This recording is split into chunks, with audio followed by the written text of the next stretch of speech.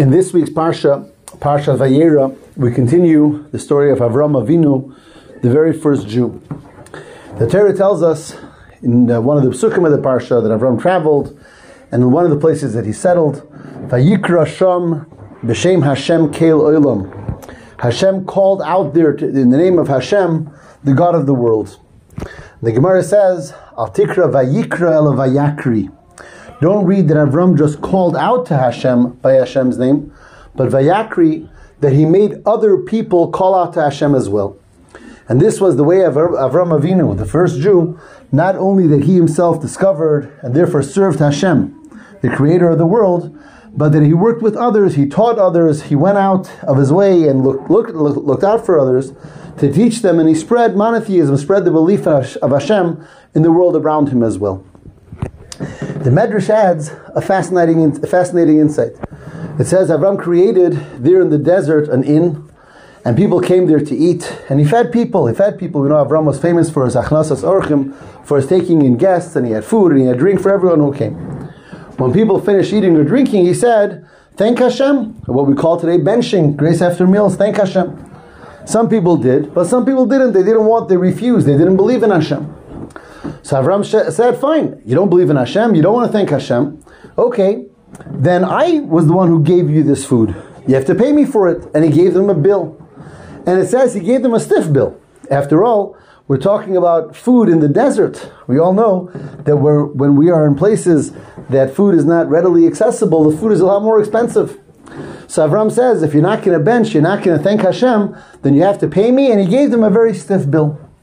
So many of the people, instead of having to pay such a bill, said, you know what? They changed their mind and they thanked Hashem instead. That's what the Medrash tells us. And it's an interesting story. The question is, what's the value? What's the value of this way of Avram Avinu, where he sort of pushes people into thanking Hashem, pushing people into expressing a recognition of Hashem? One might argue, if the person doesn't believe in it, and if the person doesn't want to do it, and he's only doing it to save a couple dollars in order not to have to pay for it, is there a value in pushing someone into expressing a recognition of Hashem? And of course, if Avram Avinu did it, there's got to be a value to it, and not only a value, but a lesson to us till today. And therefore, this is the question. And the Rebbe explains it based on a teaching of the Alter Rebbe in Tanya. And Alter Rebbe talks about the story of the Meraglim, the spies, much later in the Chumash, where the spies come back after scouting out the land of Canaan, which is going to be Eretz Yisrael, and they say, there's no way we can conquer it. They come back to Moshe Rabbeinu and the people in the desert and say, we're not going to be able to conquer the land. The people there are too mighty for us. In other words, they didn't believe in the ability of Hashem to actually conquer the land of Eretz Yisrael. Amazingly, a large portion of the Jewish people, or maybe the majority of the Jewish people, fell for the Meraglim's report and expressed their disbelief in Hashem and their ability to conquer Eretz Yisrael, and they said they don't want to go in. Hashem comes to Moshe Rabbeinu, and he really gives them a tongue lashing. He says, how long is it going to be? These people, they don't believe in me, and these people, after everything I've done for them, they still don't believe in me, and they're all going to die in the desert, and so on and so forth. He really berates them. Moshe Rabbeinu comes to the Jewish people, and he tells them, these are the words of Hashem, and he gives them this whole tirade, so to speak, of Hashem against them. How could they not believe in the abilities of Hashem, and they're going to be punished, and they're bad, and so on and so forth? What happens? The pasuk says they turn around and say, you know what? Okay, let's go up to the land of Eretz Yisrael. And the Alter Rebbe asks in Tanya the obvious question: what caused them to start believing? After all, a few hours ago they didn't believe in Hashem's ability to take them into the land of Eretz Yisrael because it's too powerful. They didn't believe. Now, Moshe Rabbeinu screamed at them, and Moshe Rabbeinu berates them, and Moshe Rabbeinu tells them Hashem is angry at you. And suddenly they believe. What made them start believing if they didn't believe until that point? What was it that changed their belief system? And here the Alter Rebbe tells us a powerful teaching. He says a person deep down is a believer. A person deep down is connected to Hashem.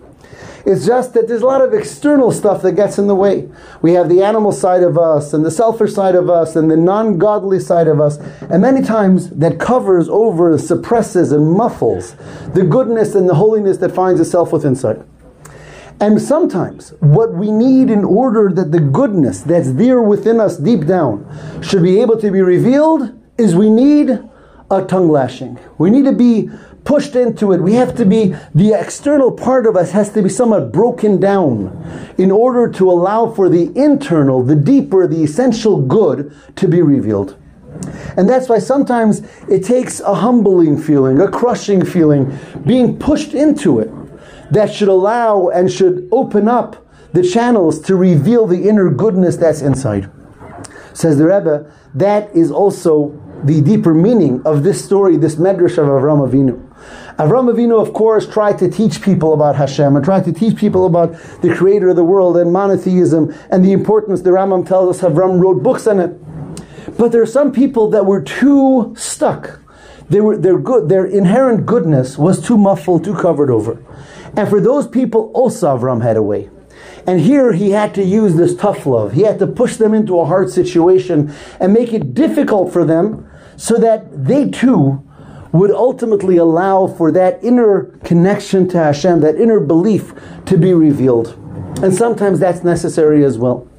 The Rebbe tells a beautiful story about the fifth Rebbe of Lubavitch, the Rebbe Rashab, Reb Shalom Dovber, whose birthday is actually this week on the 20th of Cheshvan.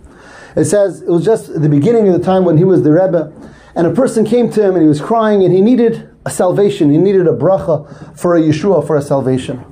And the Rebbe Rashab looks at him and says, you know what, I just can't help you. I can't help you.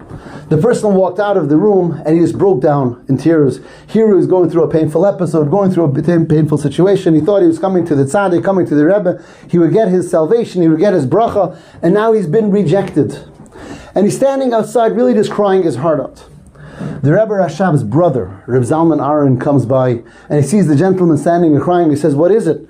And he says, this is what happened. I have this difficulty and I came to your brother, the Rebbe. I asked him for a bracha. He said he can't help me.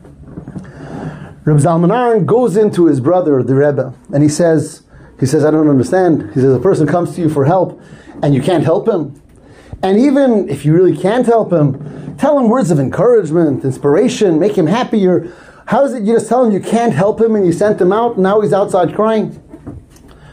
The Rebbe Rashab says he's outside crying. Okay, send him back in. The gentleman comes back in. The Rebbe Rashab sits down with him, actually hears him out, gives him the bracha necessary. That bracha was fulfilled and the salvation came for this person. That's the story. And again the question is, what was this all about? If the Rebbe Rashab could help him, why did he first reject him? Why did he first send him out? So much so that the person just was in tears and crying outside of the room. And the Rebbe says it's the same message. Sometimes, in order to find the deeper good, in order to find the part of us that's worthy for the divine blessing, for the divine bracha, we have to go through a crushing experience. And this person had to go through those moments where he felt that rejection and therefore broke down in tears, and that was able to wash away or break down whatever external energy was there that wasn't allowing for the bracha to affect or to take hold for this person. And therefore this is the lesson of Avram Avinu teaching every one of us, first and foremost, obviously, to go in the ways of the first Jew. And that is not only to be complacent with calling out to Hashem ourselves and to connecting to Hashem and doing the best that we can, but to recognize that we're messengers in this world. And just as he was, that wherever he was, he spread the message of Hashem and spread holiness to people around him, so too we also have to spread holiness and Kedusha and help people around us find the holiness that's within themselves. And even if sometimes it requires being a little bit pushy, and that's the story of this medrash. Even sometimes Avram Avinu had to be tough and use that tough love and says, really, you really must recognize Hashem. Otherwise, I'm not going to be so nice. And otherwise, I'm charging you. And even that, which again, sometimes is difficult and we have to know how to do it. But being tough with a person to help them find the godliness that's within them is actually tough love. It's a toughness that's there to help a person find and connect and relate to their inner and deeper goodness. And going this way of Hashem, in this way of Avram, we also become those messengers of godliness, of divinity for ourselves and for the world around us, and helping everyone around us find that holiness within them and within every part of this world. Have a wonderful Shabbos.